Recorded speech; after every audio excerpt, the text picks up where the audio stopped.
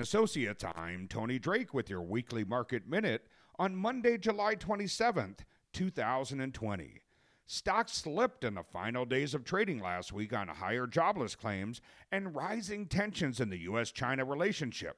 The Dow Jones Industrial Average lost 0.76%, while the S&P 500 dipped 0.28%.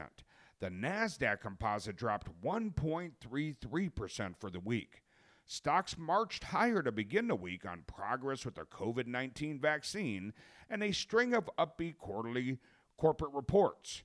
Firming oil prices and the passage of a fiscal stimulus by the European Union also helped investors' spirits. Market sentiment, however, turned negative after Thursday morning's uptick in new unemployment claims, which suggest a possible slowdown in hiring. The market was led lower by the technology sector ahead of quarterly reports from some of the sector's biggest names. We also saw some escalating tensions between the U.S. and China last week as the U.S. ordered China to close its consulate in Houston, which the White House claimed was stealing American information.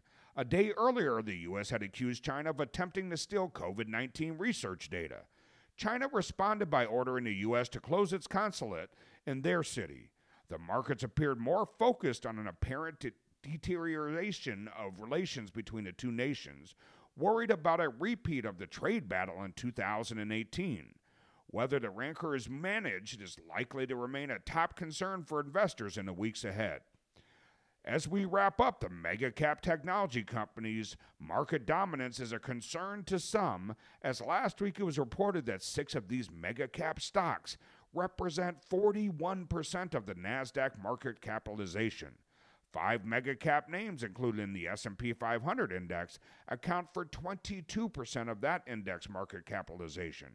Investors have embraced these firms because they appear to show solid financial performance amidst an economy that's definitely uncertain.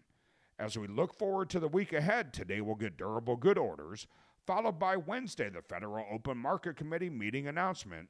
Thursday, we'll see gross domestic product and jobless claims, followed by Friday, the Consumer Sentiment Report. With Drake & Associates, I'm Tony Drake, Certified Financial Planner, News Radio, WTMJ.